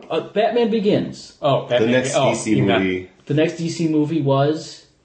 I don't remember. Dark Knight! In between? No. Yeah. When was Superman Returns? Before it. Before Dark Knight Rises? Pretty sure. Yeah. I'm almost positive. Before Batman Begins? Huh. Man. What was the next one? Green Lantern. How many years? No, The Losers? But but that's a Vertigo. Out there. All right. That's Vertigo. I'm talking main superheroes. Okay. Green Lantern. Yeah. 2 years later. A year later, you have Batman. A year later from that, Jonah Hex was in there, and he is DC proper. All right, he is DC proper, and that sucked major dick. Yes, it did. Yes, that was horrible. But okay, let's count up Marvel movies. Okay, do it. Iron Man. We'll start at Iron Man. Okay. Iron Man 2. Thor. Watchmen is also DC proper, by the way. All right, you had Watchmen, but nobody knows that as. Yeah. And I'm talking more big characters. Right. Okay. Iron Man 2, Thor, Captain America. Between Iron Man and Iron Man 2, Incredible Hulk. Punisher Warzone in there as well. Punisher Warzone. Ghost Rider. Was No, there was a lot. You know, I'm not arguing. You get at least one a year. Mm-hmm. Like most years, you get two now. Yeah, and I think you're going to continue. I mean, they're doing another Ghost Rider.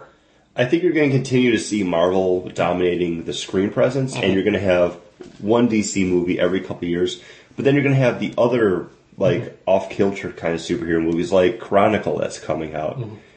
Like, that looks really cool. It's already out. It was number one last week. I don't follow anything. But so I think stop doing the movie things. That's going to be kind of more what you're seeing with comic book movies, I think, is it's like the comic booky stuff. I mean, last year you had... I Am Number 4.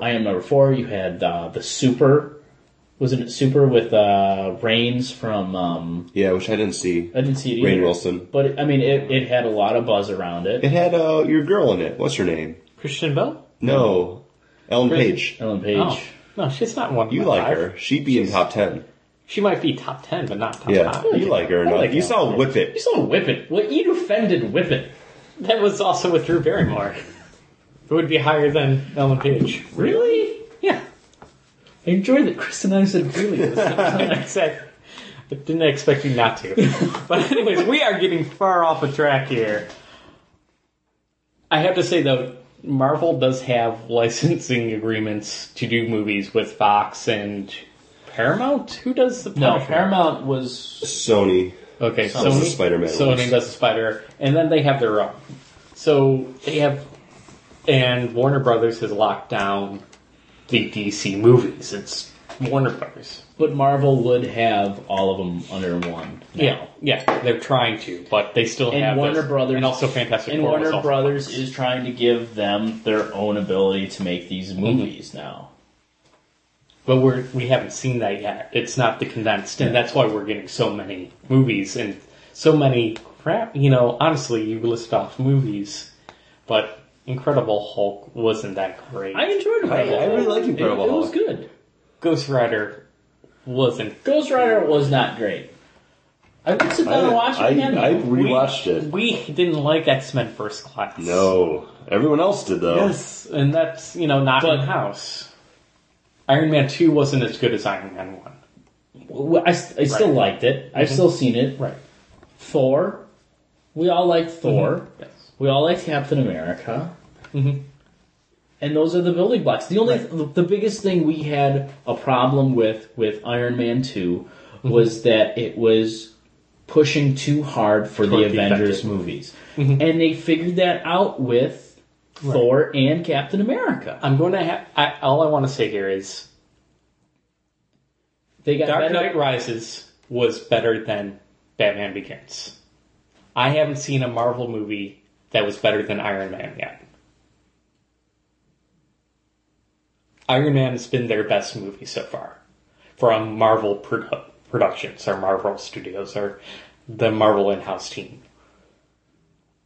We've seen DC get better at one movie. It's only been the one movie, but they've kind of grown, and now I'm really excited for Dark Knight Rises. But a lot of that is more them giving Christopher Nolan room. Right. And they gave, they didn't give, what's his name? Good, Jon Favreau more room to do Iron Man 2. He had some, but he had things to work with. Yeah, he had to get the Avengers all in there, which really was heavy-handed. But here's the thing. It's supposed to be better. Marvel did it better in 2011 with Thor and Captain America. Yes. They learned and they did it better. Marvel wins. Licensing. And I think next year it's going to win again. Yeah, it does not look good. Because, Dark Knight was so big. Dark Knight Rises, even if it is a great movie, it's not going to live up to Dark Knight. Mm-hmm.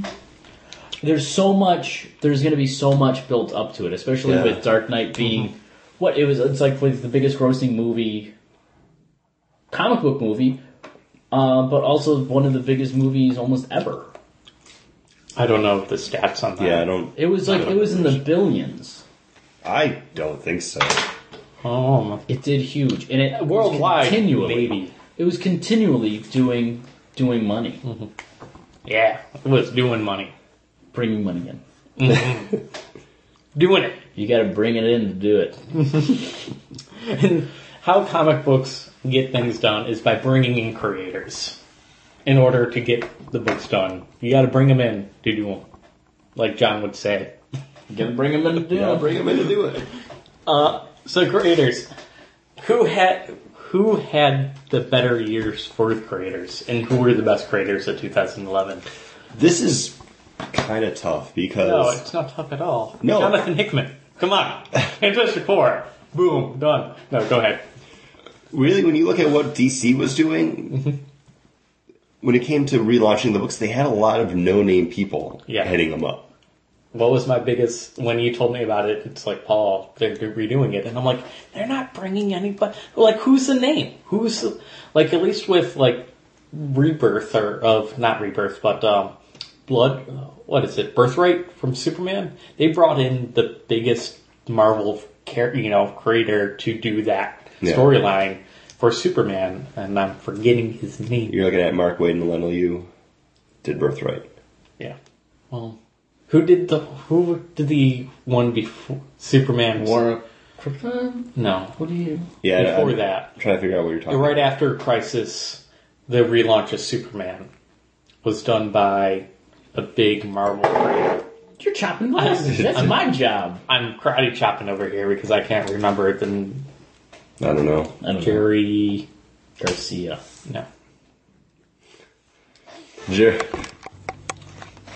John Byrne, huge Marvel writer, and they brought him in post-Crisis to revamp Superman. Who are they bringing in post-New 52 or post-Flashpoint? I can't even say that. Flashpoint sucked. It doesn't compare to... You don't say post-Crisis and then post-Flashpoint. No, you could say, because it's post-Flashpoint. It works. No, because that's comparing the two as even. And No, you're not comparing them as even. No. You're comparing them as just storytelling events that led to a change-up. Yeah, I'm never going to say post-Flashpoint again. Well, I will. It's New 52. I will say it for you. Since the New 52. Which is post-Flashpoint. It isn't. Who did they bring in to be the head writer? It was all people that they had before. It isn't new people. They brought in Abnett and Lanning, from Marvel, that was doing their space stuff. What is They were doing like Guardians of the Galaxy. And they brought like him over to come back and rewrite characters that they wrote, which was Resurrection Man. So there wasn't like a new start for them either. And they brought back the guy that did Superman, Marv Wolfman? Marv Wolfman, but he's been DC anyway. No, Perez. Yeah, Perez. George Perez was doing Superman. Mm-hmm. It is. But he's been doing DC for years now. Yeah. No. It isn't new. It wasn't a creator that I was like, oh my goodness, I can't believe that's huge news. But they had creators that they trusted to take on multiple things. Mm-hmm. I mean, everyone is writing 2 to 3 books. Yeah. And a lot of them bringing it big time. And I think it's someone that we are constantly talking about, Scott Snyder. Yeah. He's had a great year. He has had a good year. He's really become a name. Like, he's not on a Batman book. Now he's on the Batman book. Before he was on Detective Comics. Yeah. Which supposedly is the Batman. But, that's not like the Batman book. Mm-hmm. Like, it's a good book. It's like the original Batman book, but it got away from being the Batman book a while ago. Mm-hmm. That was more like the Batman side stories. Like, if you wanted to see what was going on in Batman, you would read the superhero Batman book. Because that's the one that kind of played most into everything. And Hush was the big event, and that happened in Batman. Yeah.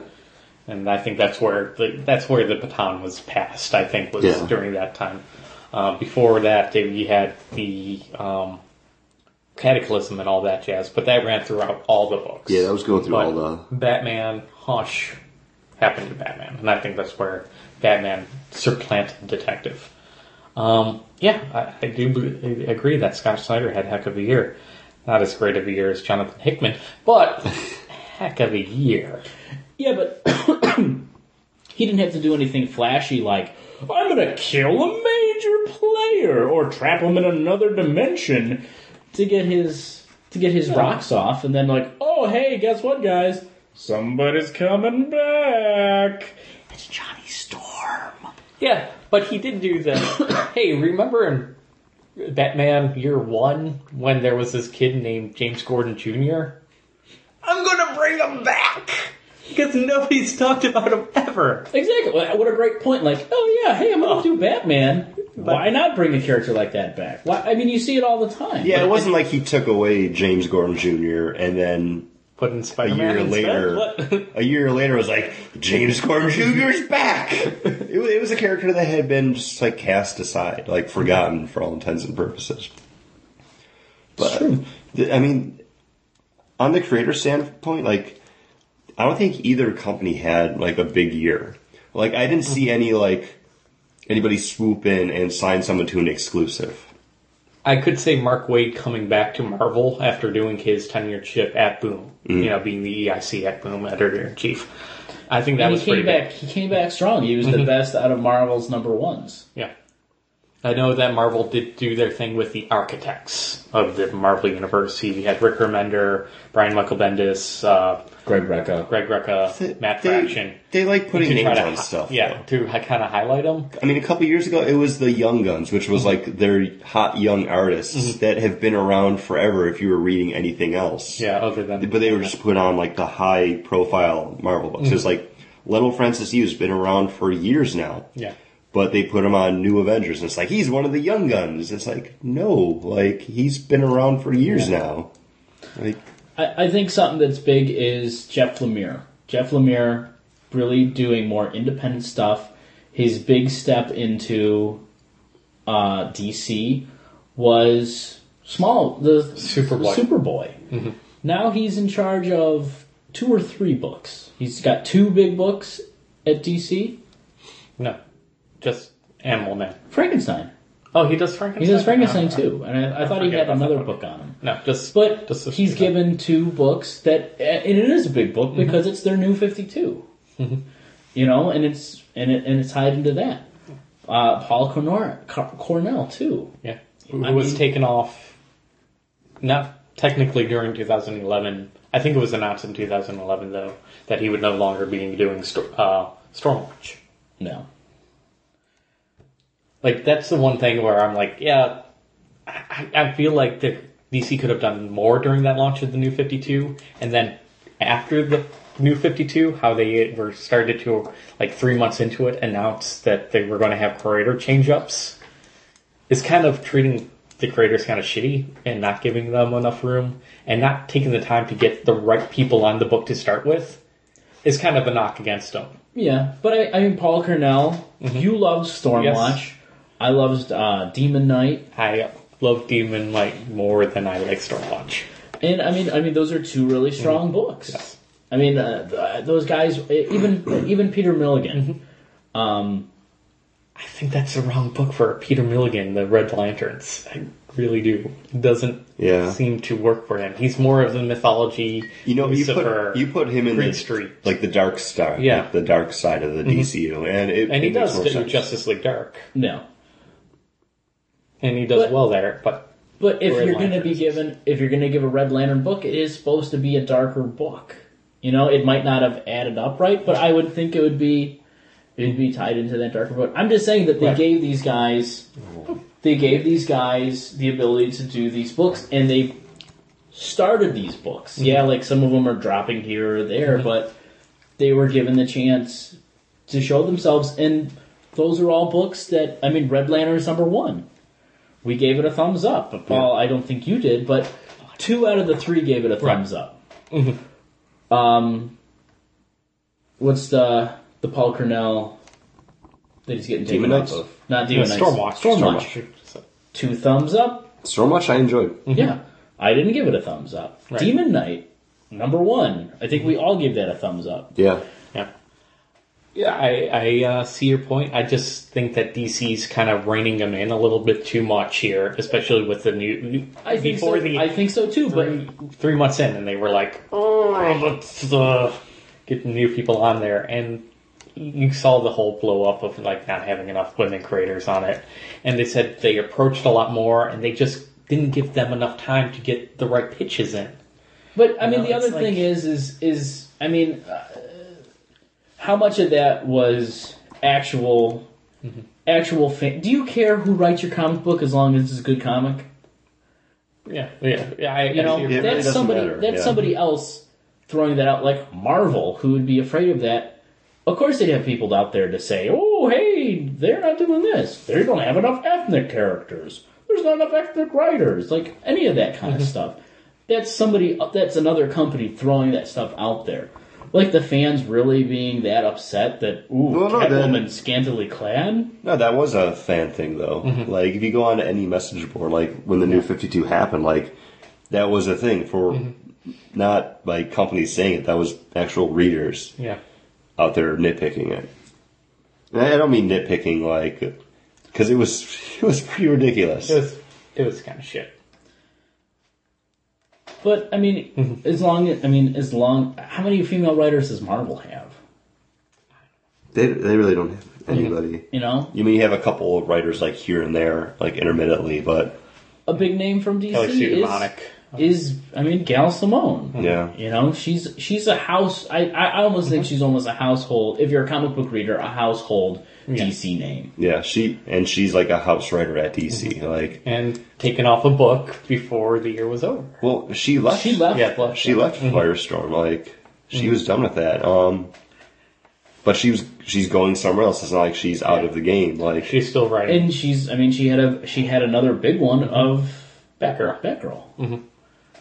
So, I mean, You think, obviously you're thinking DC had the better year for the creators. I think so too. I think. Okay. I think they gave people a big chance on stuff, and they are letting certain people have their go at it. Like, if I had to pick one over the other, it'd probably be DC, just because they did bring more new people to the table. Marvel, I feel like you do see a lot of the same names over and over, just kind of shuffling around on books. But DC, you did get more people kind of put into those top tier positions. I mean, someone like Jeff Lemire, who had done Superboy, but coming into a character that he loves and was a huge presence during like the 80s and 90s with Animal Man.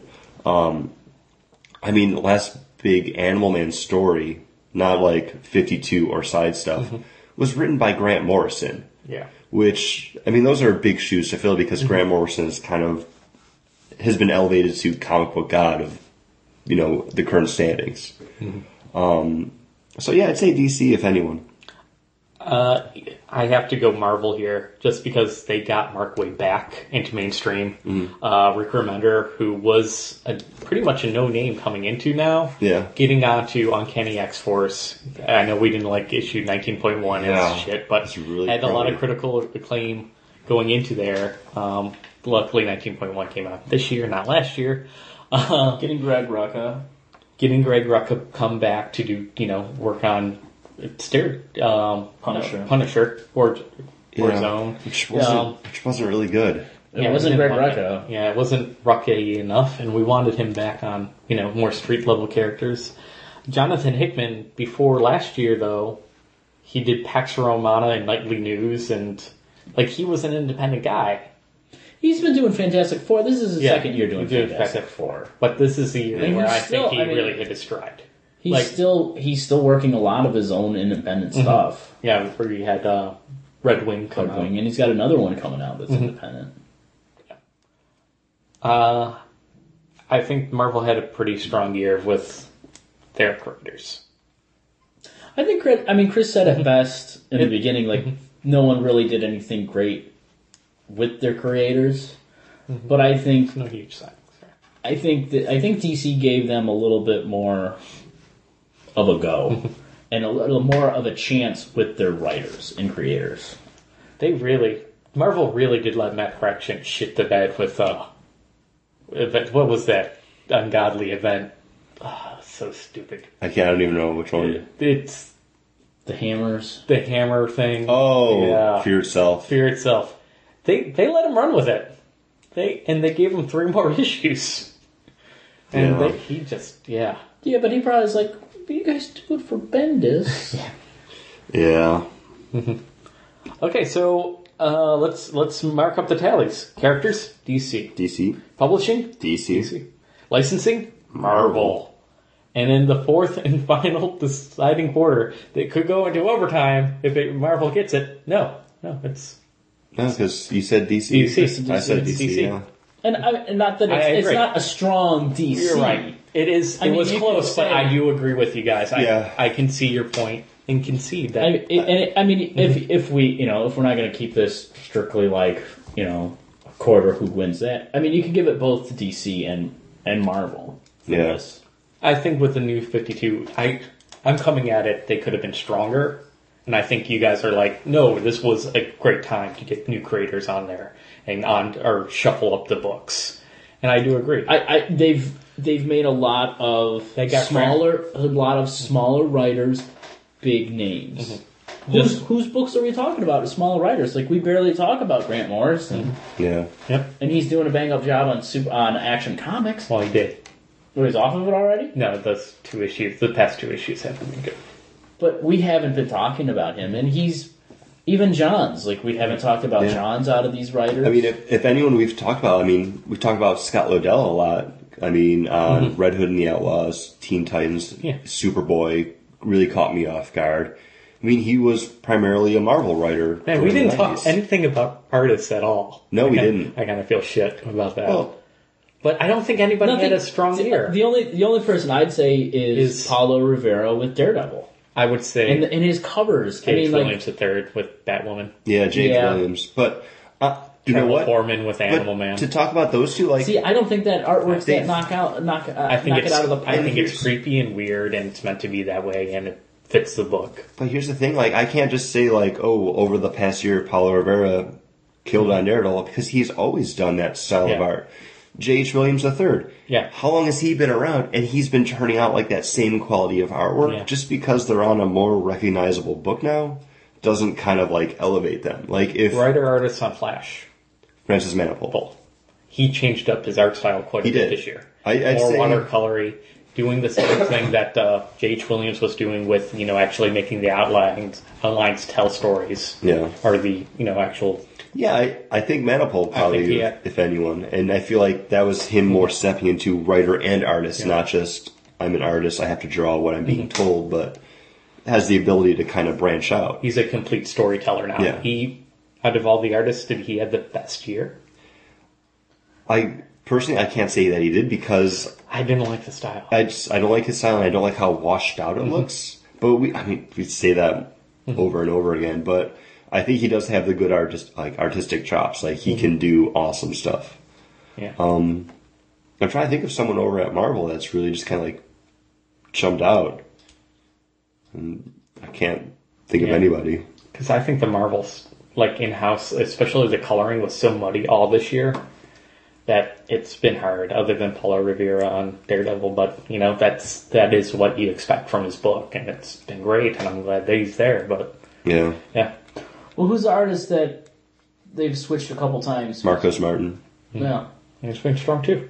Strong, yeah. But again, he's been around. Like, the first thing I ever read by him was Batgirl Year One from DC, and that came out in, like, 2005. So this is nothing that I haven't seen, Yeah. Like, if there was someone that just, like, no-name character or no-name creator, like, came out, wrote, or drew something, I was like, holy crap, like, they became one of those artists that I had to watch. I'd give it to them, but just nothing this year, unfortunately. No. True. And I just want to say Dark Knight, top 10. It is number 10 of highest grossing films of all time. I'm glad it wasn't the highest grossing film. Highest grossing. Unlike our podcast. We very- grope so you don't have to. We're very high on the groping meter. If you agree with our results from the Super Bowl, or if you disagree with our results of the Super Bowl, hit us up on our Facebook page, Bagged and Board, or send us an email, contact@baggedandboardcast.com. And as always, rate and review us over on the iTunes. We like iTunes. We like iTunes. We hope you like us on the iTunes. If you want us to stay there, you got to rate us and review us. Otherwise, That's a threat, too! no, we just kind of disappear into the ether and nobody can find us. Yeah, keep us up there. Your ratings and reviews help people find us. We were, like, news and, like, noteworthy before. Yeah, back when we first started. And now we're just languishing. Now we're just another podcast on it. It's been on there for getting up to 3 years now. Dum dum dum. If I had to pick an artist that kind of wowed me out of nowhere, it's the guy that did Darkwing Duck. His name's Tim Silvani. Because I love He aped that star really well. He did, and he puts a lot of stuff in the background panels, but he's not a DC or Marvel. There it is. It's true. Super Bowl. Super Bowl.